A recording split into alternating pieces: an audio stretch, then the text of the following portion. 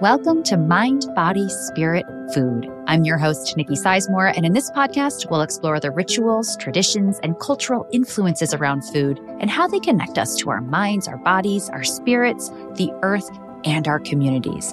This is a space that's dedicated to bringing more presence, ease, and joy into the process of feeding ourselves. Let's dive in. Hello and welcome back to the podcast. I am so excited to share today's podcast with you. It is a big one, and honestly, the timing couldn't be better for this episode as we're about to head into the holiday season with Thanksgiving just a few days away. I speak with Elise Loehnen, who is a best-selling author and the host of the podcast Pulling the Thread. Elise is the author of the New York Times bestselling book On Our Best Behavior, The 7 Deadly Sins, and the Price Women Pay to Be Good. It is so good if you haven't read it.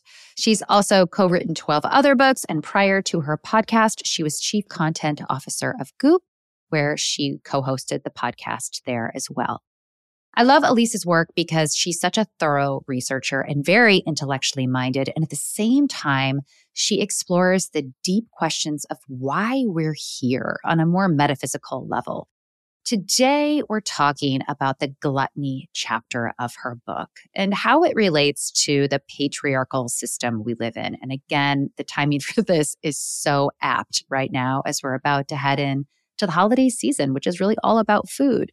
So Elise starts by describing the origins of that patriarchal system, which has come to define our worldview, whether we realize it or not. While it started as a hierarchical, dominance-based external system, it's become an internal system that we all perpetuate, often unconsciously. We explore how the system specifically plays into our relationship with food and our bodies. Elise describes how the quote-unquote sin of gluttony isn't about extreme overindulgence, but rather about our moralizing of food. It's a policing of what we eat and how our bodies look in order to conform and express our goodness. While we're deeply influenced by powers outside of us, think diet culture, we also perpetuate the system internally. We police ourselves in an effort to be good and to feel like we have control. However, this need for control disconnects us from real pleasure and from our true selves. We talk about how to get out of this giant web of patriarchal conditioning to gain sovereignty for ourselves. The answer, as Elise explains, has to start on the inside. Only when we resolve the issues internally within ourselves can we begin to resolve the bigger societal issues we face. I think you are going to love this episode and learn so much, and perhaps even begin to see how you can reclaim your own power and your own pleasure this holiday season. As always, if the episode resonates with you, please share it with your friends and family. Hop over to that podcast app and leave a comment and rate it over there. That really makes a big difference. And you can subscribe to the Mind, Body, Spirit, Food newsletter, where I dive deeper into these concepts, as well as share weekly recipes and cooking tips. And for just $5 a month, you can become a paid member and have access to the full recipe archive, as well as to bonus posts and more fun perks. All right, my friends, let's dive in. Hi, Elise. It is such an honor to have you here. Welcome to the show. Thank you for having me. Such a joy to speak with you today. You have been an inspiration for me on many levels, but one of the reasons I love your work so well is that you marry two things that often seem opposite, and that is intellectualism and spirituality. And I think a lot of people think that those things are on opposite sides. They're very polarized, where in fact they support each other so well. And I really appreciate the work you do because you empower me in my work that I do as well, which does a little bit of that. Well, thank you. No, I agree. I think that what I've experienced in the work that I've done is the hunger that people have for some sort of spiritual container that might be outside of organized religion, but that contours or colors in some of our experiences in a way that it's very reassuring, I think, to look for something bigger than ourselves and our very real problems on this planet. Absolutely. Absolutely. We're going to get into some of that. But before we do, I'm going to start by asking you the first question that I ask all of my guests so that we can get to know you a little bit better. And that is, what is your cultural upbringing and how has that influenced your relationship to food? Ooh. So I am from Montana, and I spent most of my formative years very much in nature, and then later moved to the East Coast, and now I live in Los Angeles, and I almost completely worked in media my whole life. I would say my relationship with food is as complex as most women. My mom is a nurse and my dad is a physician, and they are, deeply fat phobic, as many people who are in the medical community are, but also food loving in their own way. My mom's an incredible self-taught cook, and having meals together was always very important and a sort of grounding time for us at the end of every day. We almost always ate dinner at home, a meal that my mom had made from scratch. But, my dad in particular is this, the mythical 5'9", 155-pound man. That is my father. And I'm taller than my dad. I'm the tallest person in my family. And my dad is just one of those people who has a massive appetite. And yes, we primarily ate whole foods. My parents weren't incredibly rigid about that. I ate my fair share of McDonald's. But my dad just has this view of a very simple calories in, calories out sensibility, and that people who are large just have no self-control. And so he has a lot of judgment, even though he himself has no self-control, ironically, and yet has one of those metabolisms that keeps his body in check, and he's very, very active. So that was really the sort of theme of food, was my dad talking about how in his practice, he's a pulmonologist and did a lot of primary care. He's retired now, but that his patients would steadily gain 5 to 10 pounds every year. And then suddenly they were very overweight and struggling to lose the weight. And this is all sort of reasonable, and he would see sort of the downstream effects of that: back pain, knee pain, type 2 diabetes, et cetera. For him, it's very cause and effect, this world, and not particularly sympathetic. It's not unlike, a lot of people in the medical world, in my experience. It's not a lot of people, I feel like, in that generation, that fear of fat. I mean, I grew up with that. I've spoken very openly about that. I had a visceral fear of fat. And a lot of that came from things I heard spoken about in my household. And my dad is very similar to how you describe your dad. And it's how it affected me as a female went very deep. And I've had to untangle myself from that in many different ways. Yeah. There was one thing that happened to me that was in some ways a little bit of a gift, which is when cholesterol became something that was starting to be looked at. I have congenitally high cholesterol. So does my brother. So does my dad. From when I was a young child, my total cholesterol. And at that point, that's really the only measure. They weren't looking at HDL and LDL.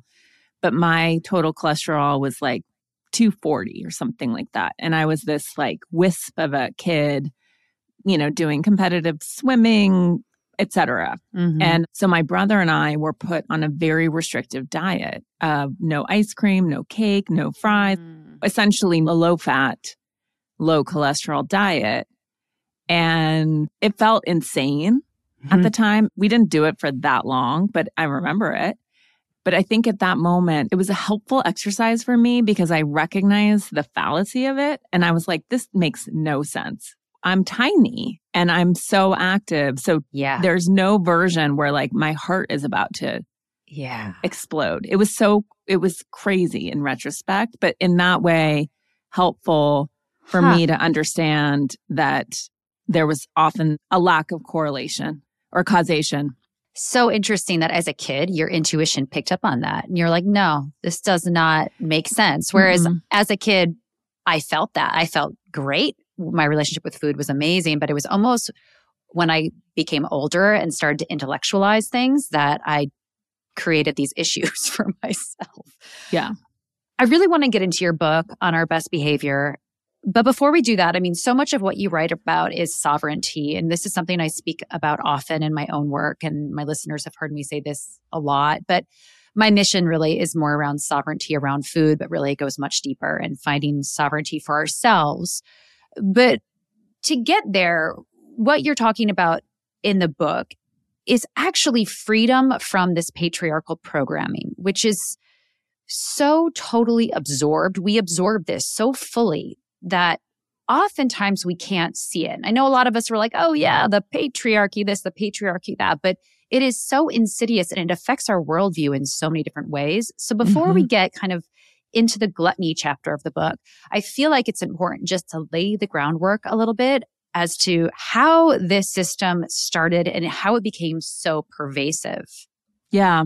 So that's a huge question, and we'll probably never really know the full answer. But to get to what you were talking about, I would find in my own life that I would say things like, the patriarchy this, or it's, they, treating the patriarchy like a boogeyman, right? Yeah. And at a certain point, I'm like, what am I even talking about? What are any of us talking about? What is it? Who's driving it? Is it a man behind a curtain? Is it like a secret society? Or what I believed and came to understand is true, is it just, are these tracks that were laid in our consciousness, thousands of years ago that are still alive? And it's an internal system driven by us, supported by us, patrolled by us. And so that's what I wanted to understand. Where did it start and how did it seep into your consciousness, my consciousness? Why are we continuing to uphold it, even as we recognize the way that it's harmful? Because I very much believe that, yes, it's baked into our systems, our legal system, our political system, but it's also more insidiously part of our worldview and the way that we see ourselves as women or men and what that looks like. For me, the question I was exploring in the book is, what is it to be a good woman? Because the main thesis is that I argue that women are conditioned and programmed to be quote unquote good, while men are conditioned and programmed for power. And, as one example, the most damaging, the worst thing that you can do to a woman is reputational harm. Say that she's bad, toxic, bad mother, bad coworker, lazy, ambitious, all sorts of ideas about who she is, not really grounded in action, but more about sort of who she is in the world and whether she's conforming or deviant. And again, this is very subtle. We don't say like, I sign up for that. Right. This is in us. Meanwhile, men, can really in many ways do anything. And as long as we revere them as powerful, we respect them. The worst thing you can be as a man is weak or womanly, really. Yeah. So we kind of know this in some ways on a conscious level, but the book is about how it acts on our psyche in very subtle ways. And so that you don't really realize how you are patrolling your own behavior and policing yourself and then policing each other. And patriarchy, it's one of those things, we all grew up on this idea, maybe not people who are significantly younger. Maybe I do think it's starting to change. Well, men are valiant, men are bigger, men are strong, men are the ones who go out and hunt. Yeah. And the women, we hang back. We're built to nurture and care and create relationships. And I'm not saying that this isn't on some level true, but it's been grossly overstated. And that's been our culture, right? Yeah. Not necessarily our nature. And then the culture informs the nature because we grew up on these stories of like, well, as a woman, you should really just want to be a mother. Yeah. You should prioritize other people's needs over your own wants. It's somehow aberrant or strange for you to tend towards violence or be protective or have strong boundaries, whatever the variation of that is. And so I wanted to start to poke holes at that because as we look at our long prehistory, and we'll never really know, but we're starting to understand how much more variable and creative and affiliative and partnership based we were before we were arranged in these primarily patriarchal cultures and societies that we see today, where as they re-examine old evidence of who we were, 100,000 years ago, it was like, oh, there are many instances of men and women being the same size, for example. So when did we start to sort of breed ourselves for a difference in size? When did that happen? There's a lot of evidence that there were many female hunters and warriors and Vikings and so on and so forth, that it was never so tidy. And I think our culture today, when we look at the trans movement, when we look at all sorts of people busting through binaries to say, well, I don't want to have kids. Like, that is not an instinct that lives in me. Or as a man, like, all I want to do is be with my children. I think we're starting to see like, oh, actually, we're far more variable and interesting and multidimensional, multifaceted, and self-expressive than our culture would have us believe. Yeah. It was interesting, and I don't want to go too far down this rabbit hole because I could just talk to you on this subject all day, but you said that this really originated with agrarian societies, which I was surprised to hear. And then it was kind of codified into culture through religion. Could you just speak on that just briefly so people have an understanding of like where this did kind of start, or where we think it started? I guess you're right. We really can't know. We don't know exactly, but the theory that I work with in the book, focusing on sort of where ultimately Judeo-Christianity emerged sort of in that crescent of civilization. And this is looking at the work of anthropologists like Marita Gambutas. He passed long ago, but was this pioneering anthropologist who was in her lifetime, or actually after her death, sort of mocked and derided for having this really big theory about the formation of patriarchy.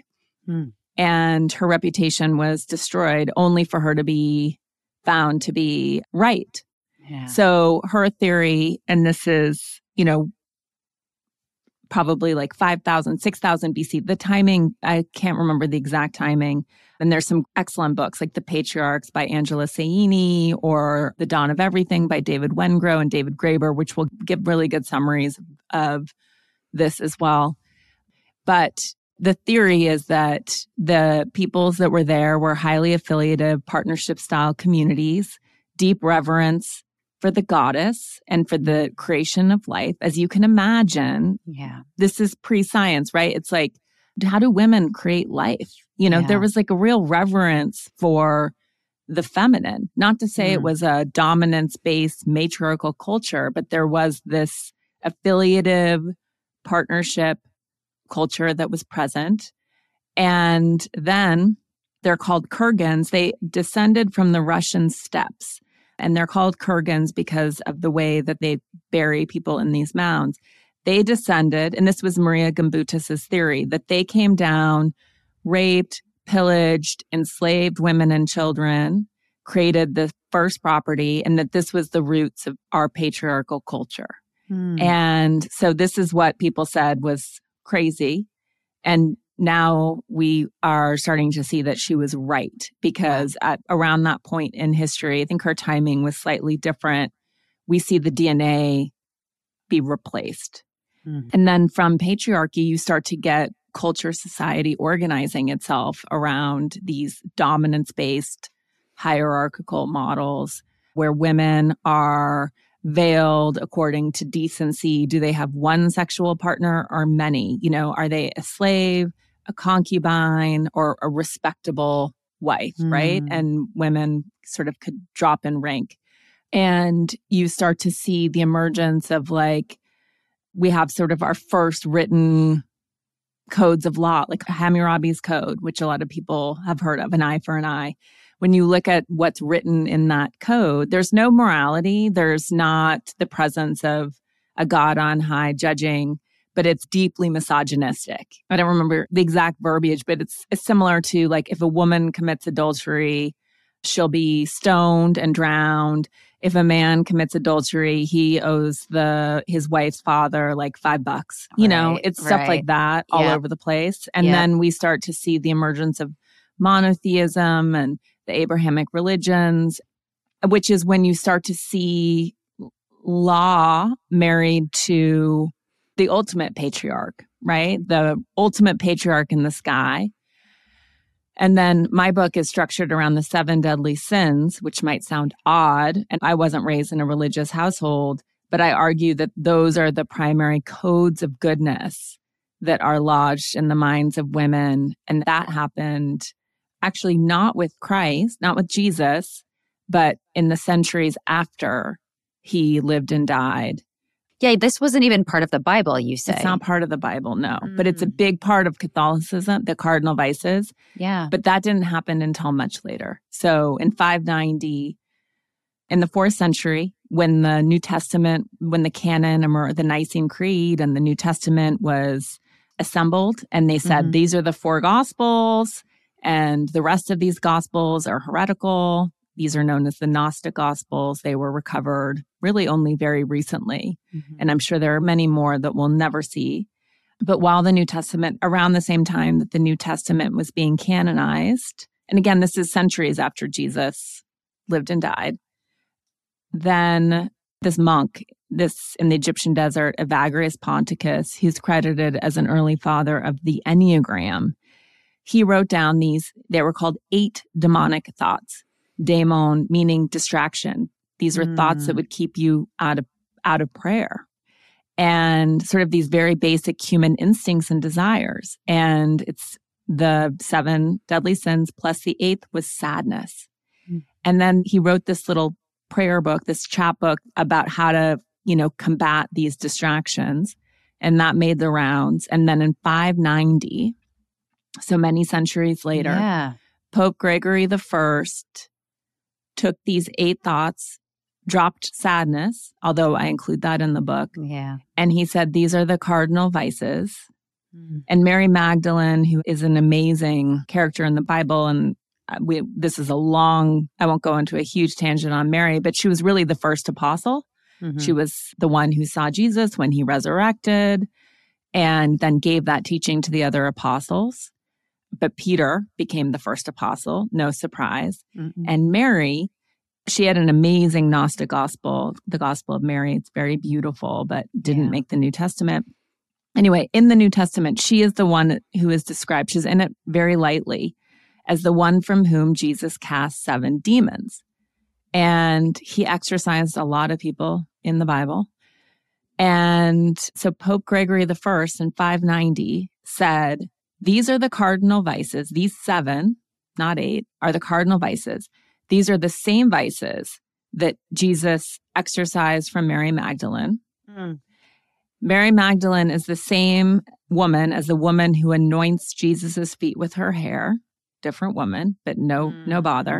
And that woman, and thus Mary Magdalene, is a prostitute, a penitent prostitute. So that's where that whole story started, a total story. And then she wore that reputation. Pope Gregory also allowed religious iconography and art to be made because that was not allowed in the Old Testament. Oh, fascinating. And so you see her painted over and over again as a penitent prostitute clinging to Christ. And then it wasn't until like the 80s, I don't remember which pope said, oh, we kind of got that wrong. She wasn't actually a prostitute. And then in 2016, Pope Francis made her the apostle to the apostles.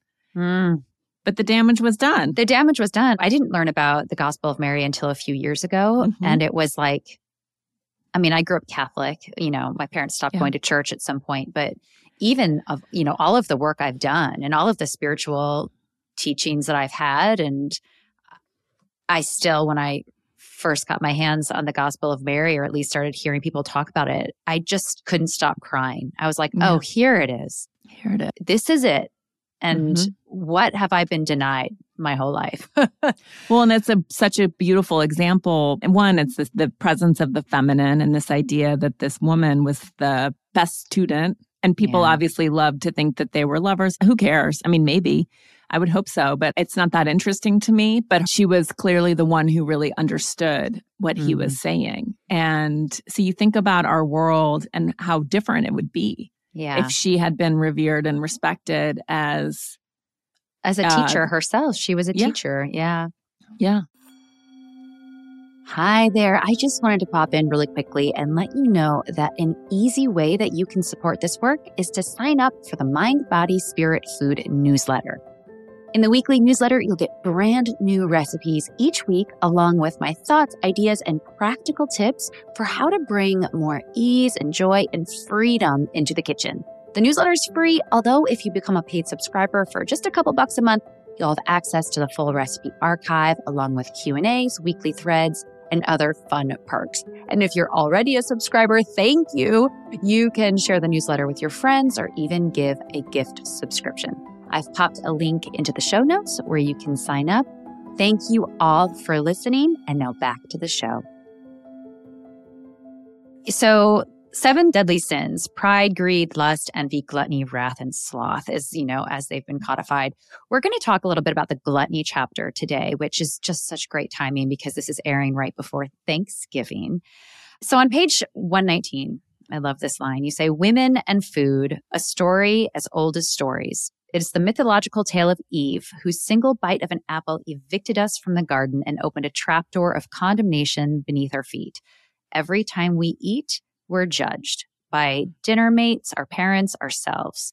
Instead of listening to what hunger signals, we condemn and shame it, deny its existence, refuse to consider what it's trying to express." Whew, yes. Okay. So how do you define gluttony? And how is this quote unquote sin come to monitor female behavior? And that is a huge question. And I realize I'm throwing that at you.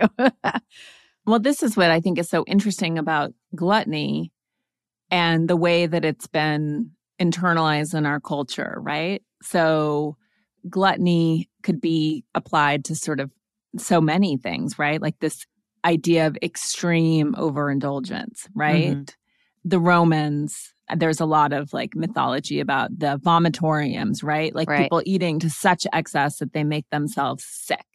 But here in our lives, it is not that, right? No. It's not typified by binge eating disorder. This is, I think for most women, the letting anything that we deem as bad or too much or too delicious or too indulgent feels gluttonous. And so you hear a lot of like, I was bad and now I need to be good. The moralizing that we do about food is so intense. And so it's all over the place, but I don't know that we necessarily witness ourselves even saying these things or playing into these patterns. And that's what I found in my own life was this just fear, which probably started with my father to some extent, but it's so much bigger than my dad. It's so much bigger, which is if I don't keep myself under control, if I'm not hyper disciplined about my plate and my diet in general, then I will just lose it, right? My body will just take off, that there's this sort of insane person inside of me that will, if not completely on a leash, I'll soon be rolling out of my house, right? This is deeply, I think, in me, but also in almost every woman I meet. It's very hard to meet a woman who feels completely comfortable around food. It's instead sort of like that food has more power than me and will destroy me. Yeah. It's fascinating. I've shared very openly about I had an eating disorder in my late teens and early 20s. And I want to kind of get into this next a little bit, but so much of it was about control, as you said. So I want to talk about two things, like control and pleasure, because so much of that is about control. And as you share in the book, yes, it's like a top-down control. We are being controlled. I mean, we think of diet culture and all of these ways that culture tries to control us and make thinness the ideal. And then we do it to ourselves. And we do it to ourselves out of, at least in my case, anxiety and a need to prove my worth. And both of those things are true at the same time. And I think they both then feed into each other and create a stronger pull or a stronger cycle. You say we're expected to be subservient to those who police us, and we also police ourselves. Yeah. I guess I don't know what the question is here, except for how do we start to separate ourselves from that need for control? And really, this goes into the pleasure part, because unless we have that trust in ourselves, we shut the door to pleasure. Yeah. And this is where, in the absence of trust, we do reach for control, right? And in this world that's full of uncertainty, like the only thing that we feel like we can control often is our bodies and or that we should be able to control is our bodies and our response to the world. And so the instinct is incredibly understandable, valid, and real. And I think, too, in the context of eating disorders, never fully submitting to one myself, but sort of always on that spectrum of permitting and restricting, and watching many of my friends, particularly in high school, go through the experience. And I read a lot of Marion Woodman. I don't know if you've read her. She was a Jungian analyst, and she talked about food and women a lot and eating disorders. And as you said, it being a function of control and also a desire to either disappear yourself, like turn into spirit, essentially through lightness, instinct to not be here, and or to concretize yourself in mass, to create, like, the only physical barriers were to create sturdier physical barriers. Her work is really fascinating because it explores sort of all that is not necessarily, I mean, it deals very much in the unconscious in a way that we don't necessarily know what we're doing, but that's potentially the deeper instinct to sort of like blow away or to become so solid that you're secure. And I get it. You know, it's so much of what it is to be a woman. And I'm sure this experience is similar for men, but in different ways, is expressed through the body. And it's almost like, I mean, you go back to sort of the argument between matter and spirit, for example, and women always occupy matter. The etymology of matter is mater, mother. Interesting. And it's women as flesh.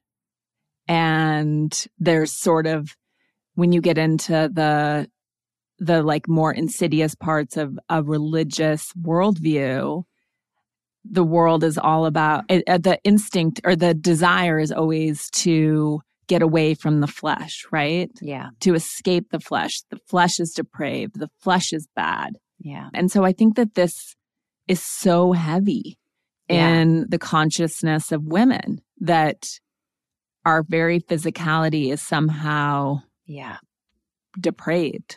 Yeah, absolutely. I don't know if you've read Hilary McBride's book, The Wisdom of Our Bodies, but she talks about that, how our bodies are, in a way, I had one of my podcast episodes with shaman practitioner Natalie Deep, who's my own spiritual teacher. And, you know, as she describes it, our bodies are our sacred vessels. They're what our spirit chose to come into. And whether you believe that or not doesn't really matter. But our bodies have an immense amount of wisdom. And we often disconnect from that out of that need for control. I mean, truthfully, our bodies have been controlled for centuries, and, you know, particularly people of color. So we've got so much kind of coming at us with disconnecting ourselves from the power, from that spiritual essence that we talked about at the top of the conversation that's within us, that is in our bodies and without. It's kind of in and out of our bodies. And when we cut off that access and lose that sense of trust, not only do we lose something incredibly educational about ourselves, educational isn't the right word, but we also cut ourselves off from a vast amount of pleasure and what it means to be human. We're given these bodies, we're given these sensual bodies, and our sensual selves are just such an exploration of joy. And here we're taught, certainly for me, with growing up as a Catholic, that my body was something to be feared. I really felt my body was something to be feared. And I had no relation, no connection to my body because I did not want it. I did not want it. And it took me well into my 20s to regain that. But I guess what I'm thinking about, what's occurring to me now is there's also this need for safety. And you kind of talk about this within the book too. Like, we need to feel safe. You speak about this in the lust chapter. In order to fully release, we need to feel safe. So where is that link between safety and food and control, in your opinion? So interesting. I wish I had I've been reading a lot about addiction for a series that I'm working on my podcast. And I wish I had more. I'm just going to drop this here because I think that there's a link here, which I didn't really understand. But I'm reading Maya Zalovitz's book. It's called The Broken Brain or The Unbroken Brain. Anyway, she talks about how dopamine, for example, which we think of sort of as the pleasure center of the brain, but how there is actually a very big difference between desire and pleasure. And I know they sound like synonyms, but I think that desire is this thing that you want because we're conditioned to want these things. And then pleasure is the ability to like actually enjoy it. So desire is sort of that appetite, which I think is how, if I can tease this out, there's something about this that feels so resonant to me because when we separate the two, when we deny ourselves pleasure, I think we're often in that desirous frame without ever really feeling satiated or allowed to have pleasure.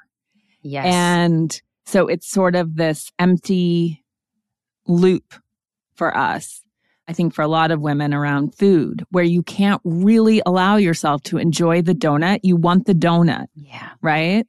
And yet it doesn't have pleasure because there's that part of you that's not allowing or it's too severed. And that to me feels very right and resonant. And I'm excited to sort of know more about that distinction. Yeah. And also how to bring them back together so that like when I'm having the donut, I'm actually enjoying the donut without shaming myself simultaneously for having the donut.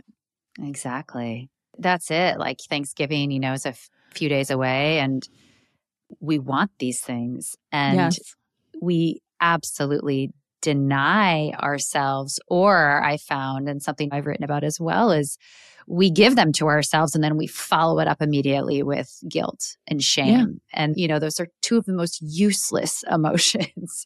And I guess the bigger question is why. And a lot of the why is diet culture. And we could even just get into that. Diet culture, I think, has such an impact on how we see our bodies. We live in a culture where thinness is the ideal. I can direct listeners to my podcast episode with Virginia Solsmith. She's the author of Fat Talk, and her work is on fat phobia.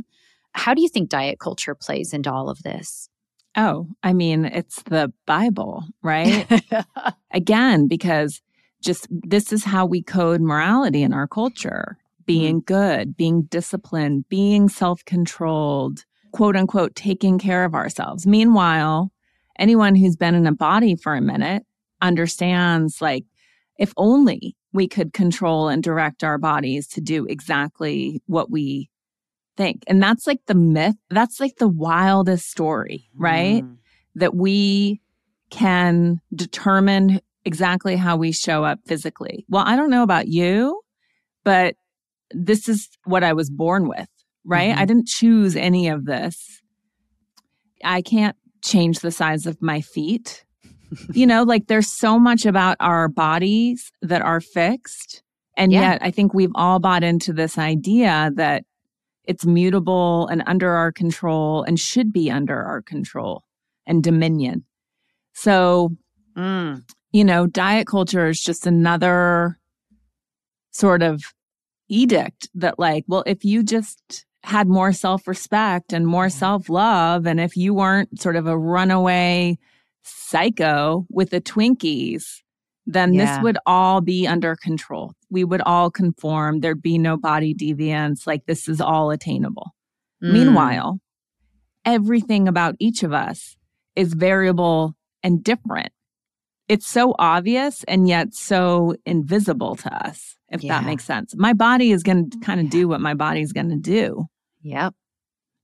I didn't choose it. And I can sort of drive myself crazy, consume most of my energy thinking about it, worrying about it, and trying to make it be something else. Or I can just let my body do its thing. And that's what I've been practicing. It's hard. It's so hard. But I've been in a process of retraining myself around food, not weighing myself, not berating myself. Part of it was I have a very conforming body, right? And yet still I've been consumed by this for most of my life. Yep.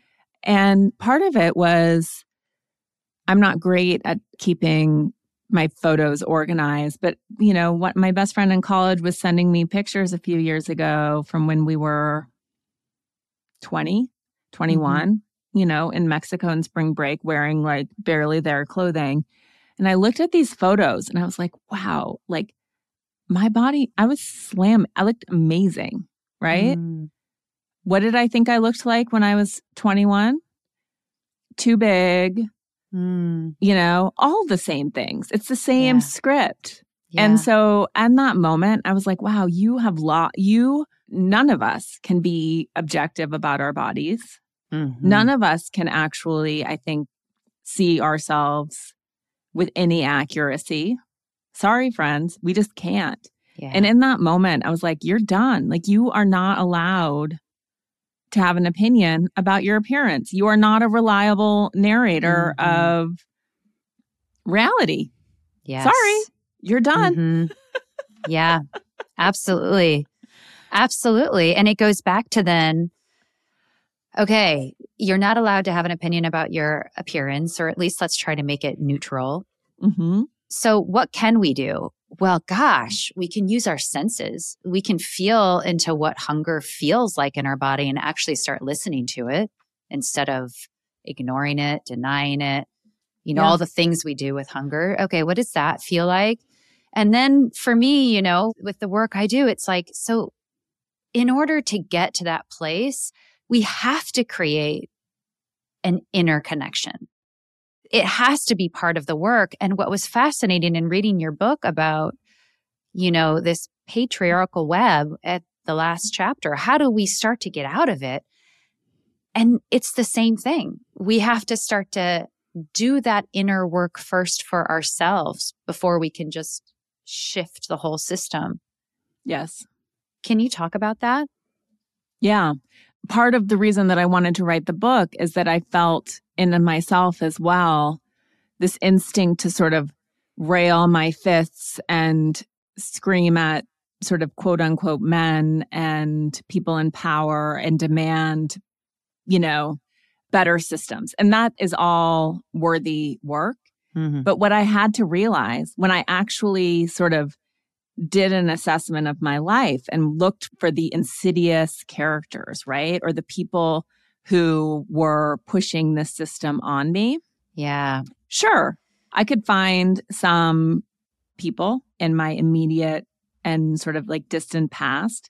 But mostly I was like, this isn't coming from out there. No. I have worked for some incredible men who have been amazing mentors and advocated for me and paid me very well, et cetera, et cetera. I'm married to a very feminist man who really doesn't put anything on me. Besides my dad's fat phobia, my parents are, you know, really liberal, progressive, feminist people who sent me to schools with no grades. Like, I couldn't really find it in the culture. And yet it's so deeply in me. And so that's really what I wanted to explore is what have I taken on as my own that's actually much bigger?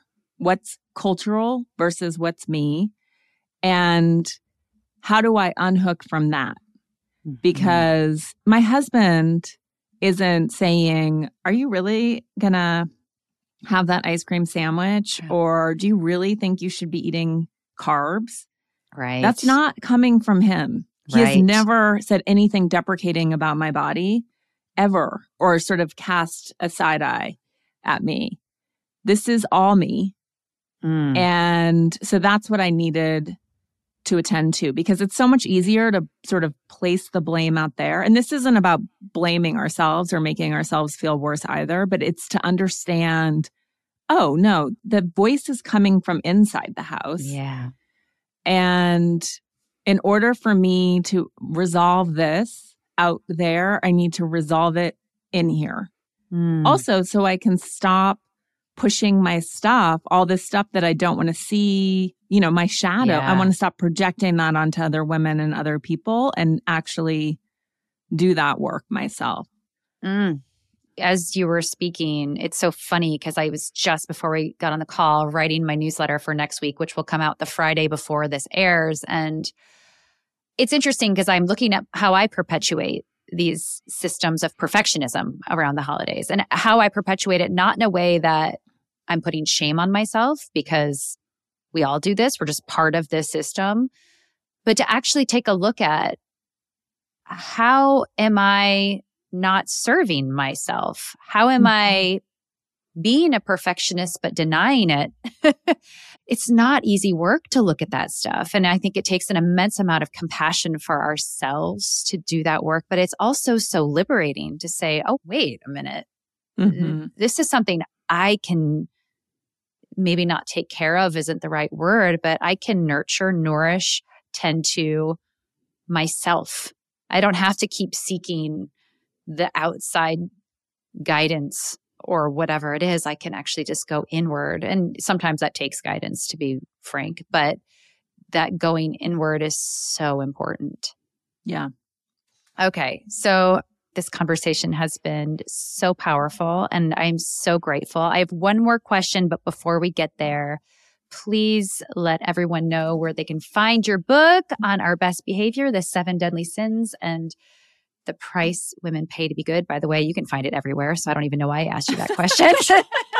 Wherever books are sold. But where can they find you? Okay.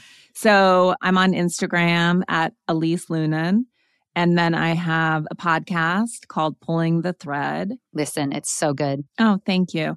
And then a newsletter also called Pulling the Thread, but that's just eliselunan.substack.com. And I have lots of book recommendations and I write weekly, sometimes I write twice a week, newsletter there about many of these same themes. Yes, I will be sure to link to all of it.